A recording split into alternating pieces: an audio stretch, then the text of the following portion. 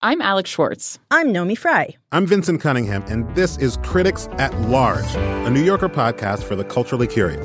Each week, we're going to talk about a big idea that's showing up across the cultural landscape, and we'll trace it through all the mediums we love. Books, movies, television, music, art. And I always want to talk about celebrity gossip, too. Of course. We hope you'll join us for new episodes each Thursday.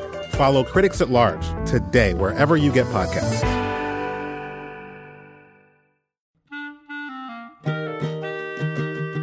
This episode of Livewire is brought to you by Progressive Insurance. What if comparing car insurance rates was as easy as putting on your favorite podcast? With Progressive, it is. Just visit the Progressive website to quote with all the coverages you want. You'll see Progressive's direct rate, and then their tool will provide options from other companies so you can compare. All you need to do is choose the rate and coverage you like. Quote today at Progressive.com to join the over 28 million drivers who trust Progressive. Progressive Casualty Insurance Company and affiliates. Comparison rates not available in all states or situations. Prices vary based on how you buy. From PRI, Public Radio International, it's...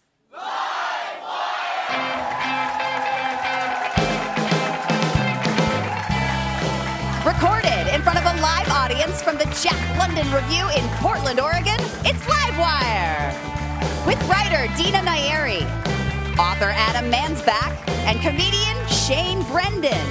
With music from LaRonda Steele and our fabulous house band. I'm your announcer, Elena Passarello. And now, the host of Livewire, Luke Burbank.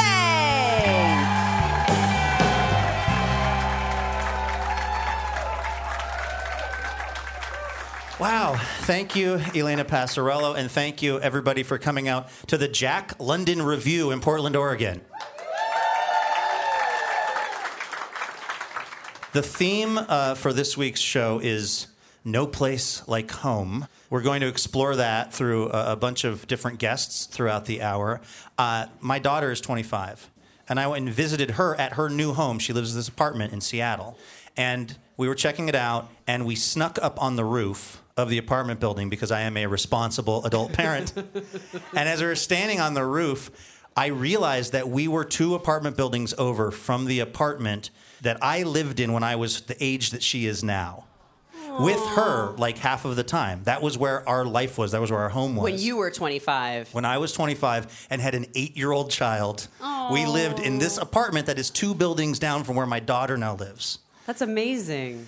It's amazing she survived because I was not a very qualified parent, including the total inability to cook any food at all. My big, like, Friday night, we're going to really do it up meal that I would cook was, like, we called it noodles and sauce. It was a box of those noodles that you throw into a pot, and there's, like, a bag of powder. It's like 90% MSG and 10% sodium. You throw that in. The thing that went with that would be I'd buy one of those tubes of biscuits. Oh, yeah. That are, like, kind of fun to open. Yeah. It's like a little, like, 4th of July explosion. It's like a little firecracker in your house. Exactly. Sometimes I would make broccoli so that we wouldn't get gout. Yeah. Because everything else in that meal is a nightmare. It's probably like 8,000 calories per serving. I probably stunted her growth with what was in that powder packet. But this was our big thing on Friday night. And so we would do that. And it was kind of our deal. And then 10 years later or so, I moved to New York. And my daughter comes out to visit me. And I'm actually moving into an apartment in Brooklyn. Okay. And she's a teenager at this point. And you know how it is, teenagerdom. It's just, even with the best of parent-child relationships, it can be complicated. Yeah. And so we're navigating that. And the apartment, nothing is unpacked. It's just like boxes. And we get hungry after schlepping all this stuff up into this walk-up in Brooklyn. And I'm like, what should we eat? And she goes, noodles and sauce. So we go on like a 3-hour journey. We go to every bodega in Brooklyn trying to find this particular brand. Right. And we finally found it. Aww. And we brought it back, and we got those weird biscuits, and we made the whole thing. We pulled 2 cardboard boxes together, and we just made, like, that was our little dinner table, and we sat there. That was like one of the top 5 meals of my entire life. My feeling is like this idea of being home, it can kind of sneak up on you because it isn't about a physical location, right? Right. It's about the people you're with or how you're feeling in that moment. It can kind of come out of nowhere. What is for you an indication to yourself like, I'm home? Oh, if I'm wearing elastic waistband pants.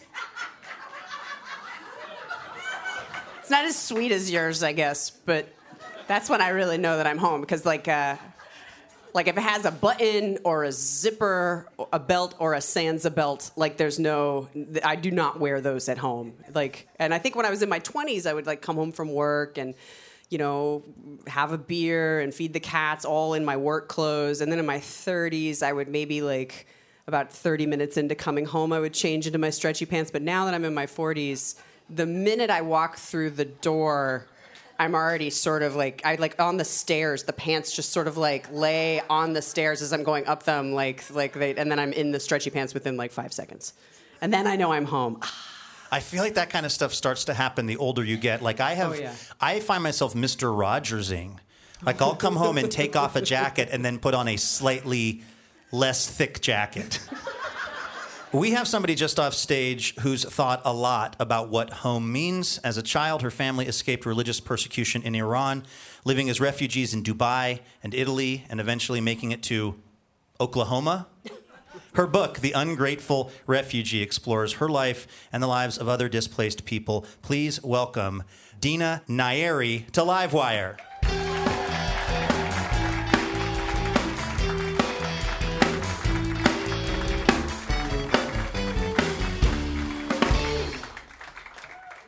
Dina, welcome to the show. Thanks for having me.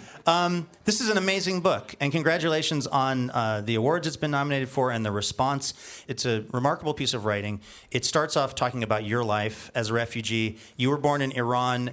When did your family leave, and why, under what circumstances did they have to leave Iran? I was born right when the revolution happened, and we lived there for up until when I was 8.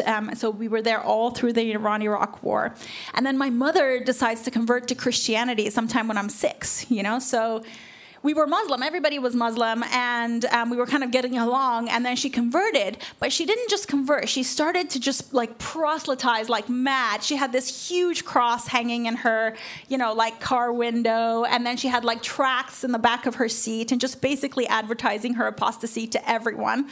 So, of course, then the moral police came, and then she got arrested a bunch of times. And then they asked her to become a spy for the underground church, against the underground church, which she was a part of. So then we escaped. So we became undocumented, and we lived for a while in Dubai trying to get refugee status. And then UNHCR, gave us that status and took us to a refugee camp in Italy outside of Rome. Did you realize what was actually happening to you as a kid, as a refugee? Like, was it sinking in, or was it just sort of a fun adventure? Yeah, actually, my mom did a lot of the work of making it an adventure for us because we knew what was going on. And in fact, when my mother was getting arrested in Iran, she told me everything. And I think because she wanted to create this, I guess the grandness of it, that this was something that we would get out of and that we would live on. This was God's plan for us. And so she used it to make me feel special, which now I think back and I'm like, wow, she did this huge favor for my psyche. Even as we were living through this dangerous thing, she made us feel like heroes. You ended up in Oklahoma, and this sort of weird thing happened, which was like your family became these like celebrities within this evangelical Christian circuit, like telling your story. That must have been such culture shock to go from a dilapidated hotel in Italy to Edmond, Oklahoma. And all of a sudden, everyone's like really into this narrative about your family and being Christian and these miracles and stuff that's happened. Yeah, exactly. I think, one thing about being in the refugee camp in Italy is that we were all in it together, and we were all in it for like all the small details and the stories, and we loved each other's stories. And then when I get to Oklahoma, and everyone's just interested in the big drama of the escape, and also how it was all just about Jesus, and we were saved by America, and nobody really asked about the details of our life. But my mom went on this little circuit, like from churches and things, and she would just tell this story again and again. And around that time, there had been some really melodramatic movies about Iran. There was Not Without My Daughter, right. Which, by the way, I will never forgive Sally Field for that, ever, no matter what other thing she does in her life. That's it for me and Sally Field. Like, just like not without my daughter is horrifying. But anyway, then there was also this other movie that they were all watching called China Cry, which was another melodramatic escape from China. So they kind of wanted that sort of story where there was really no color or nuance to your previous life. You were just all about this miraculous escape. And my mother gave it to them because she was very faithful. And that's part of also what comes out in the book, Dina, which is that like there's this weird thing where people seem to over or underestimate what your life was like in Iran. Yes. Like people think that just like you're so blessed to be here in Edmond, Oklahoma. Yes, I did. Like the greatest place on earth. And you're like, I had a swimming pool at my old house. Yeah. Like your life in Iran on a lot of levels was kind of wonderful, right? Yeah. No, it was on most levels. I mean, the only problem was the fact that the government wanted to kill us. Like, that will put a real kink in your experience. It does.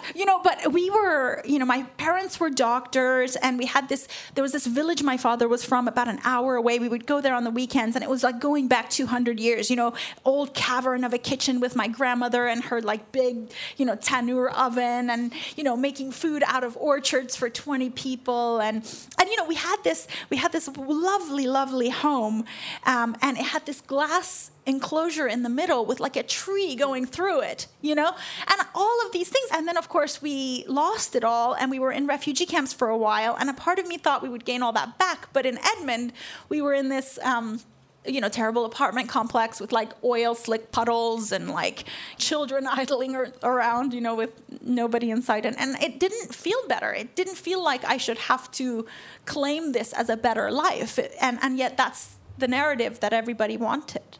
There was this great moment in the book where you get to Oklahoma and they tell you, we are going to take you for the best, sweetest American treat of all time. And you've had like good treats in your life at this point. Like you're comparing it in the book, like, ooh, what's it going to be like? Like, is it going to be like baklava and creme caramel and all of that stuff? And what was it? It was a blue slushie.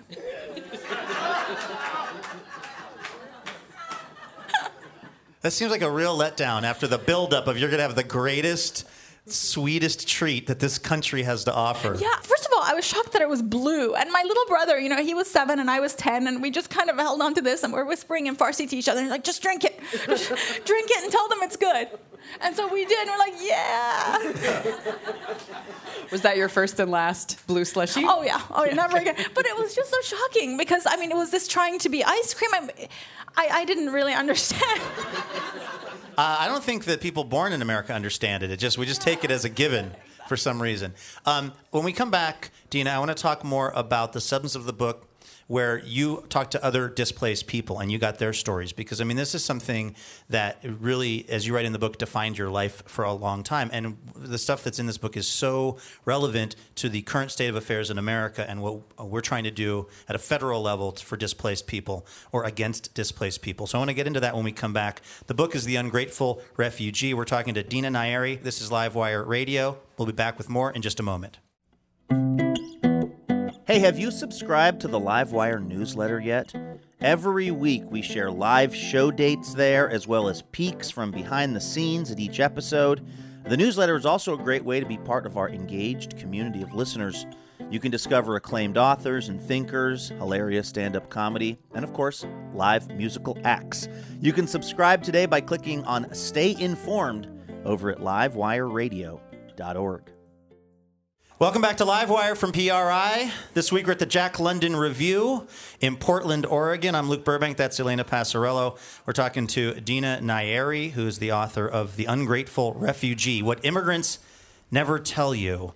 It's one of the elements of this book is the experience that you had as a refugee, but also the experience of other people. How did you find the other people that you write about in this book? Like, where do you even go? Well, I started off with this determination to go back to a refugee camp. I hadn't been back to one since I lived there, and it had been 30 years, and I felt ready. I had been so afraid before. And I knew, everything that was going on in Greece, and I found a charity called Refugee Support, whose, founder agreed to take me.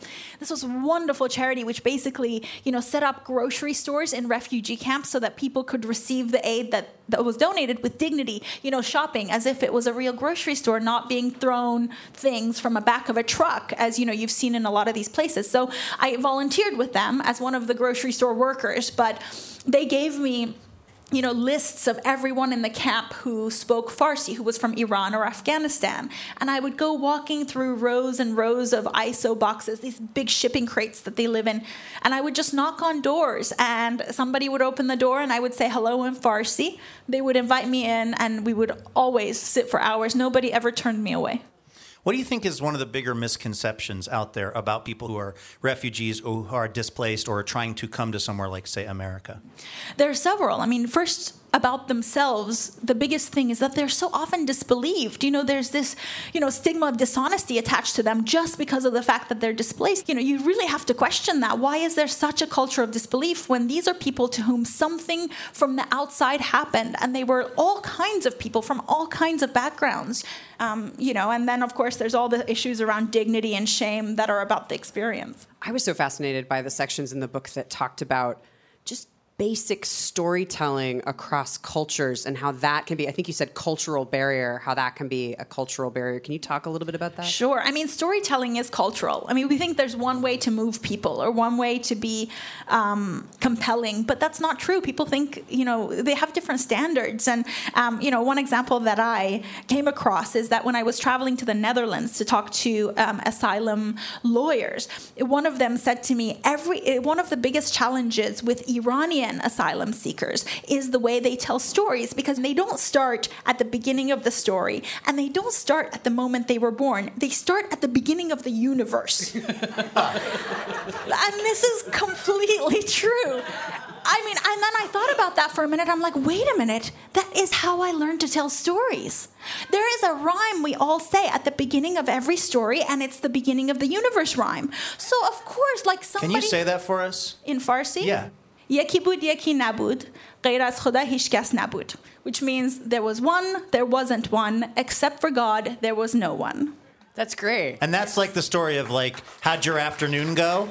It starts there. Yes, and they're like, well, the world began in such wondrous place. Whereas in Western storytelling, you'd say once upon a time. Exactly. So this time we start now, Exactly. not we got to go all the way back. And also all of our Western stories, when I was in a fiction writing workshop here in the US, they taught us you start in the middle of the action and you end when it all comes around again, right? And that's good storytelling for us, but it's not for an Iranian, Iranians, for example, by the way, have a habit of ruining movie endings for each other because to them, the surprise doesn't matter. That's not the point. So they'll say, oh, yeah, that movie where everybody drowned. And you're like, what? We're like, well, that's not the point. You need to watch it for the themes. This is Livewire Radio. Our theme this week is No Place Like Home. We're talking to Dina Nayeri. Her book is The Ungrateful Refugee. What does it do to somebody kind of on an emotional and psychological level to be displaced? I think one of the issues is that people assume that if somebody gets to the U.S. or gets to a European country, well, now they're out of danger, they should be basically fine. But as we learn in your book, I mean, it has a profound impact on somebody and really their whole life. One of the things that I wanted people to understand from this book is how much goes unsaid because of shame and loss of dignity, and how much dignity leakage there is along the way. Because, you start off in your own home and you have all of this respect and you have your profession that you've built all of your life and your identity. And then you spend this amount of time being forced to wait, right? And being not allowed to work, not allowed to put your kids in school. You become shabbier, you become more broken, you become more desperate. You exhibit a certain hysteria, which not only makes your story sound false, but it makes you just seem, just less of a person with pride. And then you arrive and they tell you, well, this is home, now you can start over. But you're not the same person anymore. Now you have to also transform yourself to this new culture and to this new country. And I think there's just a lot of shame upon shame that changes you a little bit, that makes you see yourself differently. And it takes many, many, many years of acceptance and love and friendship and welcome to say to yourself, you know what, I am okay as who I am. This did not happen because of some fault of mine. You've done a lot in your life. You've written books. You went to Harvard. Have you been able to move past your trauma of being displaced? If anybody should theoretically have worked through it, it's you. You've done everything. Yeah. Do you still feel the effects of it? Well, absolutely. I mean, it's part of my identity. I mean, look at everything that I write. I keep writing about it. I keep returning to it. And there have been moments where I thought, you know what? I am American. I'm done with that. And suddenly something will happen and it'll throw me back into that old identity, you know? So, for example, visiting the camps for me was such a just yanking back into my own camp days where the feeling of waiting and displacement. I mean, every night I was up all night, before I would go visit more people, and just worrying about things like, what if I wake up and somebody drags me and throws me back, in the back of a van and takes me to Iran? I mean, these absurd fears just kind of follow me because I was faced with that situation.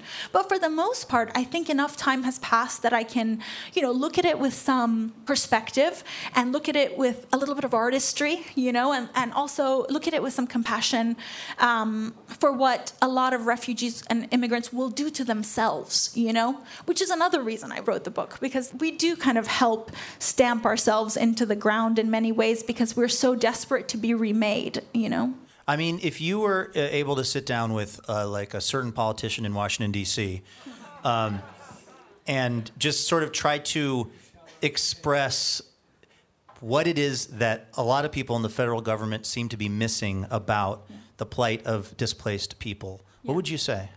I would say that there are things that we owe to the world because of what the world has given us. We are all beneficiaries of an accident of birth, or the victims of an accident of birth. And we don't deserve anything that we have, whether it be good or bad. And, I think the notion that we are entitled to the things we're born with is one of the most dangerous, most toxic things.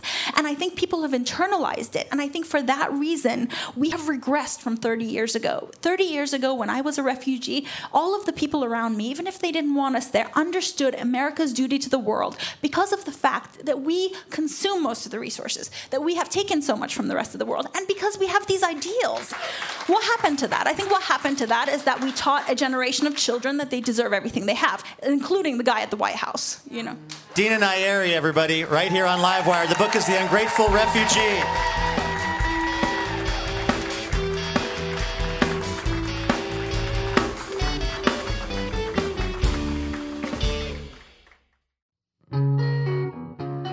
Livewire is brought to you in part by Alaska Airlines. Now, people may think Alaska Airlines only flies from cold to colder, but with 1,200 daily flights and 118 destinations, Alaska Airlines is a gateway from the West Coast to the world. Learn more at alaskaairlines.com. Hey, it's Luke. Do not go anywhere because coming up, we have some parenting insights from writer Adam Mansbach. I only begin to really bond deeply with my children once they are old enough to make me laugh. Like, my 2.5-year-old is hilarious. My 11-year-old is one of the funniest people I know. My 10-month-old, not so much. All that and more is coming up in just a few here on Livewire. This is Livewire Radio from PRI this week. We're coming to you from the Jack London Review in Portland. We're talking about No Place Like Home. Our next guest is a comedian who started off telling jokes as a combat medic in Afghanistan. Since then, he's moved from San Diego to L.A. to Portland. He finished in the top 3 of Portland's Funniest Person contest. He was named an undisputable genius of comedy by the Portland Mercury. Please welcome Shane Brendan to Livewire.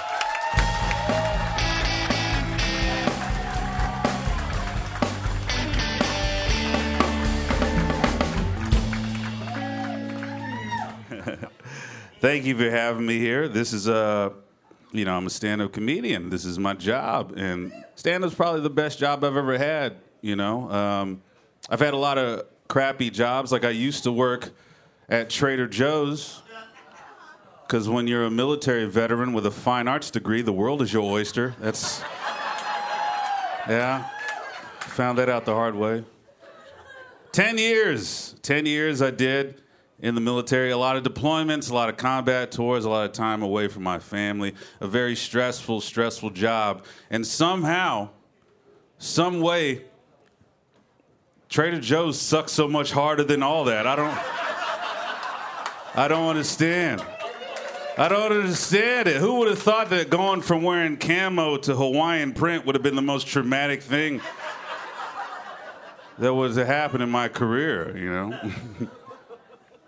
I have a master's degree in creative writing. That's the end of that joke. It's the saddest and shortest joke I've ever written. The irony of it is that the setup to that joke took 8 years and $67,000.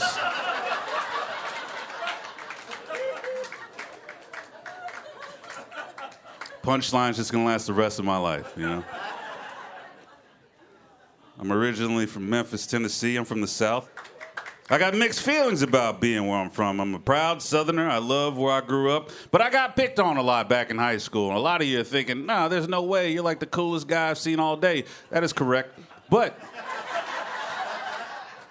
it just took me 36 years to finally become the coolest teenager I always wanted to be. That's what that is. But I got picked on a lot in high schools because I was an overachiever. I was in all honors classes. I was the editor of my school newspaper. And I started a magic club for all the black students called Africadabrican Americans.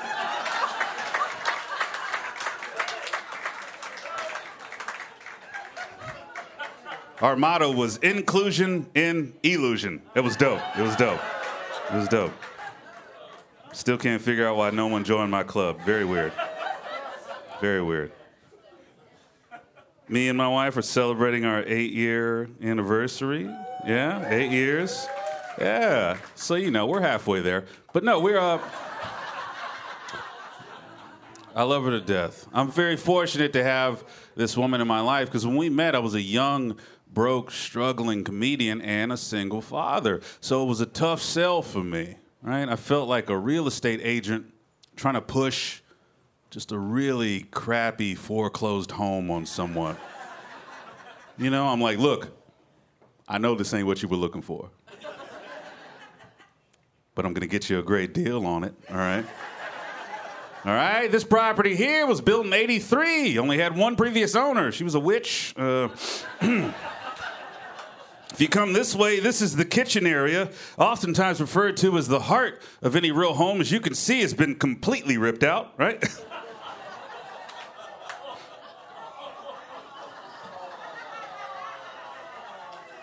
Just kind of left as is, more room for you to play around in, make it your own. That's nice. That's nice. See, it's weird what happened here. See, the last owner moved in and went to town on trying to change everything, right? Tried to turn the house into something that it's not. And in the middle of the night, just up and moved to a bigger house that understands her. With more of a modern Puerto Rican kind of vibe to it. So that's good for her. She left a few things behind, a couple tables, a couple chairs. There's a baby in the corner. But I think it's fine. Relax, everybody. It's like they always say, one person's trash is your new family. Who said that? That's correct. There you go. You get it. That's what that is. I have sleep apnea. You guys know what that is? For those of you that don't, it's that fun sleep disorder where you die a little bit every night, you know? All right. So because of that, I have to wear a CPAP machine. All right, now a CPAP machine, if you don't know, it involves a mask, and then there's a tube, and it's plugged into a box that just forces life into your body. All right, I hate wearing it. It's very uncomfortable. It's very irritating. The one silver lining in this whole ordeal is that my wife is strangely aroused by the whole mask thing.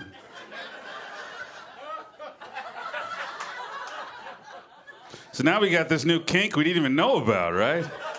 We do this weird Batman versus Bane role play thing. I just kick open the door with some dress socks and the mask, and I'm like, is this what you wanted? Oh, it lives in the darkness.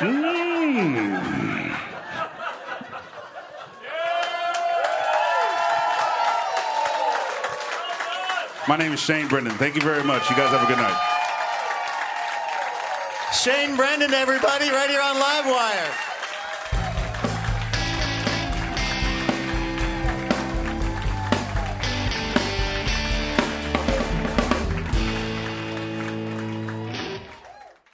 Our next guest is the best-selling author of Go the F to Sleep, and also You Have to Effing Eat, and now the third in the series, F. Now there are two of you. He is also a novelist and the author of more than a dozen books, including his latest, A Field Guide to the Jewish People. Please welcome Adam Mansbach to Livewire.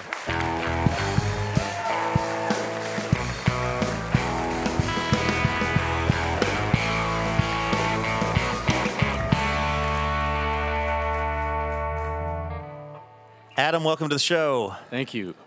I want to talk about your latest book here in a minute, but we have to start by talking a little bit about the phenomenon that was Go the Bleep to Sleep. Now, what people may not know is that you were a published author before this happened, right? Yes, thank you for knowing that. I've been in many situations where people are like, so what did you do before you wrote this book? Notably on the Today Show. Really? I was like, yo, do a little research, Kathy Lee Gifford. Like, come on. I've had that thought thousands of times just when I'm watching TV. So you were a writer, but you wrote, I believe it was a Facebook post that really took off and became a kind of a pop culture phenomenon. Yeah, I did write a Facebook post that said, be on the lookout for my forthcoming children's book, Go the F to Sleep.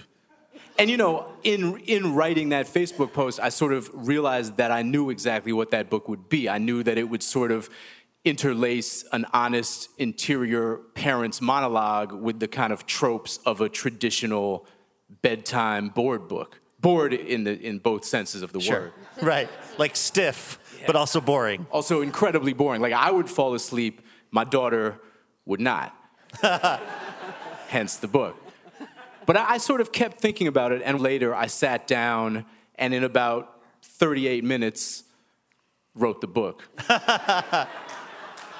And now, what was that like for you? Because you were already a novelist. Elena is a writer as well. Like you, I'm sure, sweated every word in your other books, and this thing you wrote in 38 minutes is what's at that moment taking off. What's that feel like as a writer?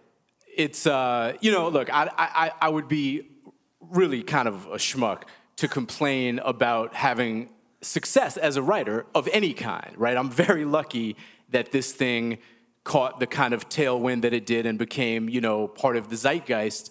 Would I prefer that it was one of my literary novels? I mean, that would be nice. But no, I really can't complain. And also, at the time that I wrote it, I didn't even think it was going to be published. And I sent it to one publisher, my friend Johnny Temple, at a small independent house in Brooklyn. To show you how commercial they are, their motto is reverse gentrification of the literary world. Oh, yeah, sure. And Johnny and I sort of kept talking about it for a couple of months. We both sort of kept concluding that maybe we were just bad parents, you know? But he also kept showing it to people. His wife loved it. I remember very early on he showed it to the novelist Jonathan Lethem, who thought it was very funny. And so we sort of never dropped it, but we couldn't figure out basic things like where in a bookstore would you stock this book? You know? And eventually Johnny walked it into his local independent bookstore in Brooklyn, and he was like, what do you think of this, and where would you stock it? And they were like, this is hilarious. We'd put this in the parenting section. And Johnny called me, and he was like, guess what? There's a parenting section. You know, confirming our early thesis that we might just be bad parents. Yeah, if that's the first time you found out about that, that might be a sign. Yeah. When did you get a sense that this had moved into the realm of, like, cultural phenomenon? April 26th, 2011. Here's why. Because the book was not supposed to be published until the following October. But that night, I gave a reading of the book at a museum in Philadelphia where I was living at the time. I wasn't living in the museum, just in Philadelphia, to about 200 people, and it was, like, well-received. And the next morning, I thought to check the book's Amazon ranking, and the book was at 125 on Amazon. As a literary novelist, I didn't even know numbers that low existed. Right. And by the end of the week, it was number 1. And, you know, not to get overly technical, but the book did not exist. Had not been printed, was not even, like, on the slow boat back from China, like, did not exist. So we frantically rushed it out to try to get it out by Father's Day of that year, which seemed appropriate somehow. Sure. And the book stayed at #1 throughout this entire time. And meanwhile, a PDF of the book that had leaked and it started ricocheting around the internet. So hundreds of thousands of people sort of got the whole book for free, and we thought we were done. But this is like a Wu-Tang record. Yeah. More than like a book for parents about how annoying their kids are at times. Yeah, totally. So that's where it started. We're talking to Adam Mansbach. His latest book is A Field Guide to the Jewish People. You wrote this book along with Dave Barry and Alan Zweibel. How did the idea for this book get started between the three of you? Well, Dave and Alan and I, actually, this is our second book together. This is the follow-up to the hit parody Haggadah that we wrote. Yes. A couple of years ago called For This We Left Egypt. Right. I met Alan 4 or 5 years ago at a book festival, the Tucson Book Festival, and he and I ended up having dinner. He had just had a grandkid, and someone had sent him the video of Sam Jackson reading Go the F to Sleep. Right. So we ended up hanging out and having dinner. Alan had previously written a book with Dave Barry. Dave Barry was my childhood comedy hero. Oh, my God. I ripped off a Dave Barry column and tried to pass it off as my original humor column in the student newspaper at North Seattle Christian High School. The editor of the paper was like a 43-year-old dad type who was in the bag for Dave Barry. He immediately identified it as a Dave Barry. I ripped off hundreds of Dave Barry jokes in my high school newspaper. Oh my God, we're kindred spirits. Yeah, my father recently retired. He was an editor at the Boston Globe, and before Dave was in the Boston Globe as a syndicated columnist, my father would print out his columns off the wire and bring them home for us to read. Wow. So I mean, so obviously getting to work with him was incredibly disappointing. And I wish that I had met him and Alan both back when they were a little funnier, frankly, I really had to do the bulk of the heavy lifting with this book. It comes through. There's a chapter in the book titled The First Jewish Comedian, which sort of tries to tackle the questions, why do we associate Jews with being funny so much? What did you guys arrive at? It's interesting. I mean, I've spent a good amount of time now trying to kind of parse and figure out what Jewish humor is, right? Is it any joke told by a Jewish person? Is there some essential quality to Jewish humor that we can describe and elaborate on? And I think it's sort of like pornography, like it when you hear it, I mean, I can tell you what I consider the most Jewish joke. Okay. All right, this is the most Jewish joke I know, and it's divisive. Not all Jews like it. Shocking, I know, because Jews tend to agree on everything else. That's my experience. So here's the joke. This Jewish guy moves in next door to Rockefeller, and he buys the same car. He hires the same gardener to do the shrubbery, and one day, Rockefeller walks out of his house and he sees this guy and he looks over and he says, "Hey, you think you're as good as me, don't you?" And the Jewish guy looks over, he's like, "As good as you? I think I'm better than you." Rockefeller is furious, demands to know why. The guy shrugs, he's like, "For one thing, I don't live next door to a Jew." I love that joke because I think the way it redirects the anti-Semitism toward the anti-Semite is brilliant. My mother doesn't agree. You know what I mean? Well, that's actually an interesting way into my next question.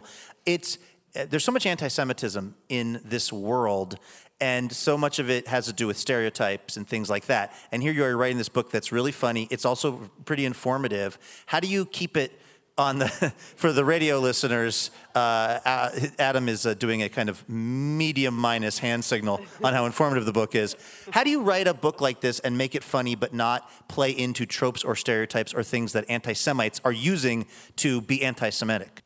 I think that our approach was to kind of tackle some of those stereotypes head on, right? I mean, you're not going to write a book that purports to be about the history and culture of the Jews without talking about anti-Semitism, without talking about stereotypes. So our approach was kind of to play with those things. For example, in the back section of the book, you will find a quiz that you can take to find out whether you are an anti-Semite. And no matter what you answer, the answer is essentially yes, right? Like, do you believe that the Jews control Hollywood? If you say yes, you're an anti-Semite. If you say no, you're undervaluing the immense contributions that Jews made. How dare you? So. Now, Dave Barry, who helped write this book, is decidedly not a Jew. What's his role in this? Dave's wife is Jewish. Dave, in honesty, Dave attends far more synagogue than I do. I mean, anybody who's been to synagogue one day in the last 15 years has attended more than I have, to be honest. But Dave's wife is Jewish. His daughter had a bat mitzvah. Dave was the sendak at his grandson's bris. That's the guy holding the baby while the mohel does the snipping. So Dave is, in many ways, much more qualified to write this book than I am. Where does my experience as a part-time Shabbos goy rank me on the list of things? When I lived in Los Angeles, also higher than me. I had neighbors who were Orthodox Jews, and I would sometimes have to come over and turn something on because it was a day where they weren't able to activate technology. You write about a film pitch starring a Shabbos goy in this book. Yeah, I think there's a great action movie to be made called Shabbos goy, and the general idea is we're in Williamsburg, Brooklyn, an ultra-Orthodox sect of Jews. Pick one. You can't turn on a light during the Sabbath. You can't do any work. You can't drive a car. So here's what happens. Robbers break into the Grand Rebbe's house where they keep all the files, 30 years worth of records. These people don't use computers, so everything's in file cabinets, sensitive information. They cut the lights off. Nobody can turn the lights back on. Infrared goggles. They grab all the files. They escape in a car. Nobody can chase them, except Shabbos the goy. Shabbos goy. Yeah. I can see Ryan Gosling playing that. Yeah, absolutely. Tell me you couldn't sell that in a room. Yeah. You just sold it right here. We need to take a quick break. We're talking to Adam Mansbach. This is Livewire Radio. Stay with us. Hey, special thanks this episode to Darlene Ireland of Portland, Oregon. Darlene is part of the Livewire member community and generously supports us with a donation each month. We are so thankful for her support because it is genuinely what allows us to keep this show going. So a huge thanks this week to Darlene Ireland. Welcome back to Livewire from PRI. I'm Luke Burbank with Elena Passarello. We're in Portland talking to writer Adam Mansbach. His latest book is a field guide to the Jewish people. Adam, we like to try to get to know our guests on a very real level here on Livewire, and I feel like it's already happened in talking to you, but I think we can take it maybe to an even deeper level. To that end, we have an exercise here. On the table in front of me is an actual physical jar. It's got 5 questions in it, the essential 5 questions of our time. We call this the Jar of Truth. Passover, there's only 4 questions. Yeah. Okay, so the idea is that we'll have you draw a question out at random. Our announcer, Elena Passarello, will read the question, and then, Adam, we want your honest answer. Now, because you're well-known also for your Go the F to Sleep book series, these are questions about parenting. This is the parenting-related jar of truth. But it's not a swear jar. No, you would have filled it up long ago with your books. Okay, here's the question. Are you okay with your babysitter eating food out of your refrigerator? Listen. I have 3 children. I have an 11-year-old. The new book, yes. F, now there are 2 of you, is an understatement. Yes. I actually have 3. I have an 11-year-old, a 2.5-year-old, and a 10-month-old. If you're babysitting for me, you can eat whatever you want. You can take whatever you want at the end of the night. You can go home with any object I own. Including the children? You can take 2 if you want. As long as you come and hang out at my house and do not harm these babies and allow me and my partner to go out and have a civilized dinner with each other and not talk about children or anything child-related, I might sign the deed to the house over to you at the end. Wow. Very liberal policy. Okay, next question for Adam Mansbach. Okay, Adam, if you have multiple kids, which you do, is it okay to secretly have a favorite one? Yeah, absolutely. I mean, look, all kids are not the same. You're not going to have the same relationship with them. Personally, I only begin to really, truly bond deeply with my children once they are old enough to make me laugh. Like, my 2.5-year-old is hilarious. My 11-year-old is one of the funniest people I know. My 10-month-old, not so much.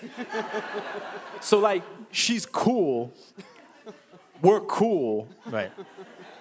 As soon as she makes a joke, it's a whole other ball game. But right now, the rankings definitely go like oldest to youngest, because my oldest daughter, first of all, poops in a toilet 100% of the time. Huge upside to that kid. You know, and if you want to even like begin to try to take her crown, you got to do all your pooping in the toilet. Right. Yeah. Well, you know what they'd say? Watch the throne. Yeah, exactly.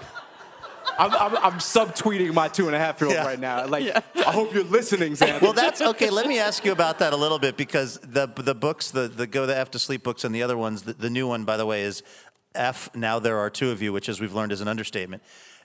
These books are so funny, and I think they're so popular because parents can completely relate to the sentiment. Also, your kids live in the world, and I assume your 11-year-old has some sense of this book, and your other ones will learn about it. How did those conversations go? How do you explain to them that you really do love them, even though you write about how on your last nerve they are? Yeah. Well, the conversation with Vivian, my 11-year-old, when Go the F to Sleep came out, was basically like, homie, you know how we live in a house and not a discarded refrigerator carton? This book is the reason why. Yeah. Straight talk from a qualified parent. Adam Mansbach. The latest book is A Field Guide to the Jewish People.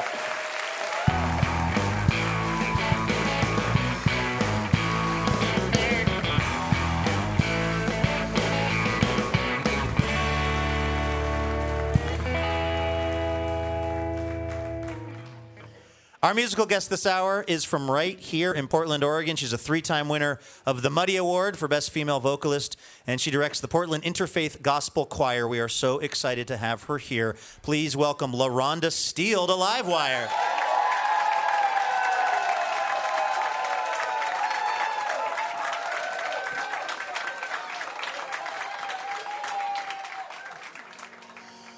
Birds flying high,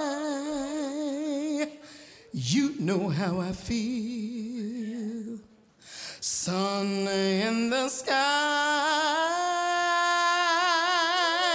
you know how I feel. Breeze drifting on by, you know how I feel. It's a new dawn, it's a new day, it's a new life for me, yes. And I'm feeling good. Yeah. Oh, I'm feeling good, y'all. Yes, I am. Whoa. Fish in the sea, come on with me. You know how I feel.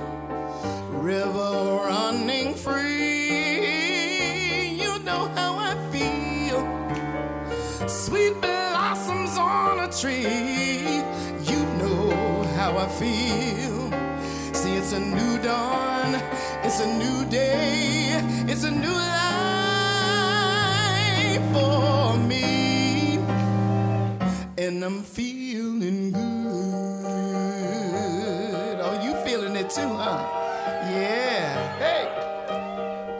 Dragonflies out in the sun, you know how I feel. Butterflies all having fun, you know how I feel. See, I'll sleep in peace when day is done. That's what I mean.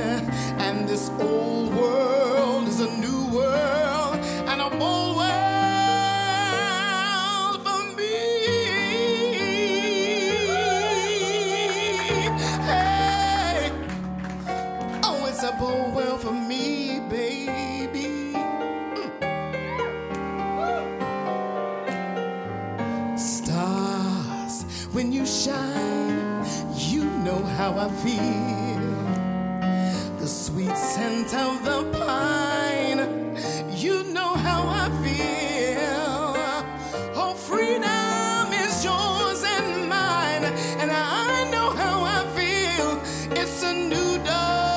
It's a new day. It's a new life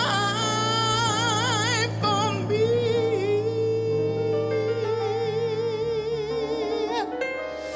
And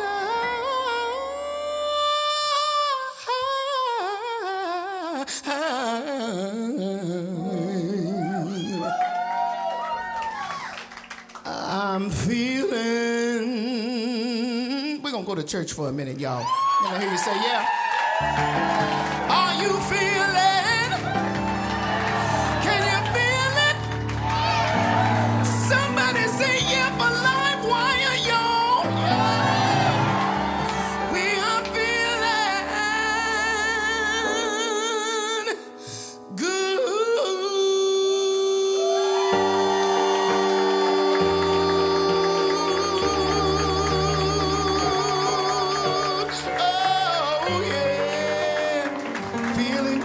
Feeling good. Come on now, LaRhonda Steele. Woo! Thank you so much.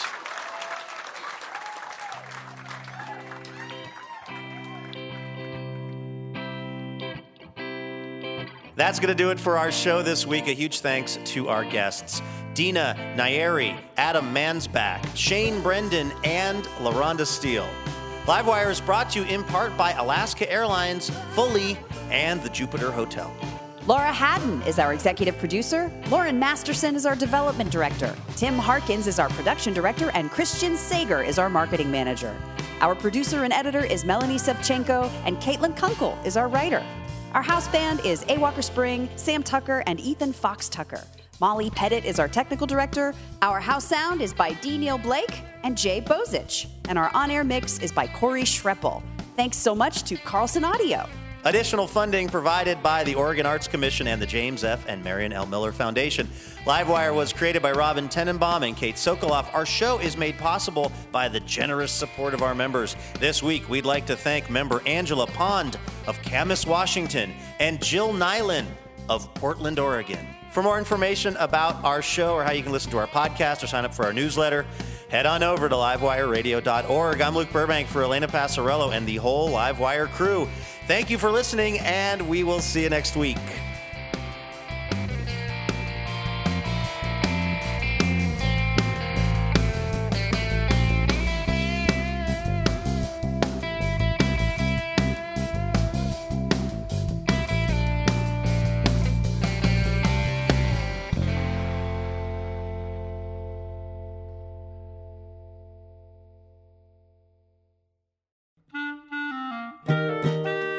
Dear Livewire, when we first met, I was really shy.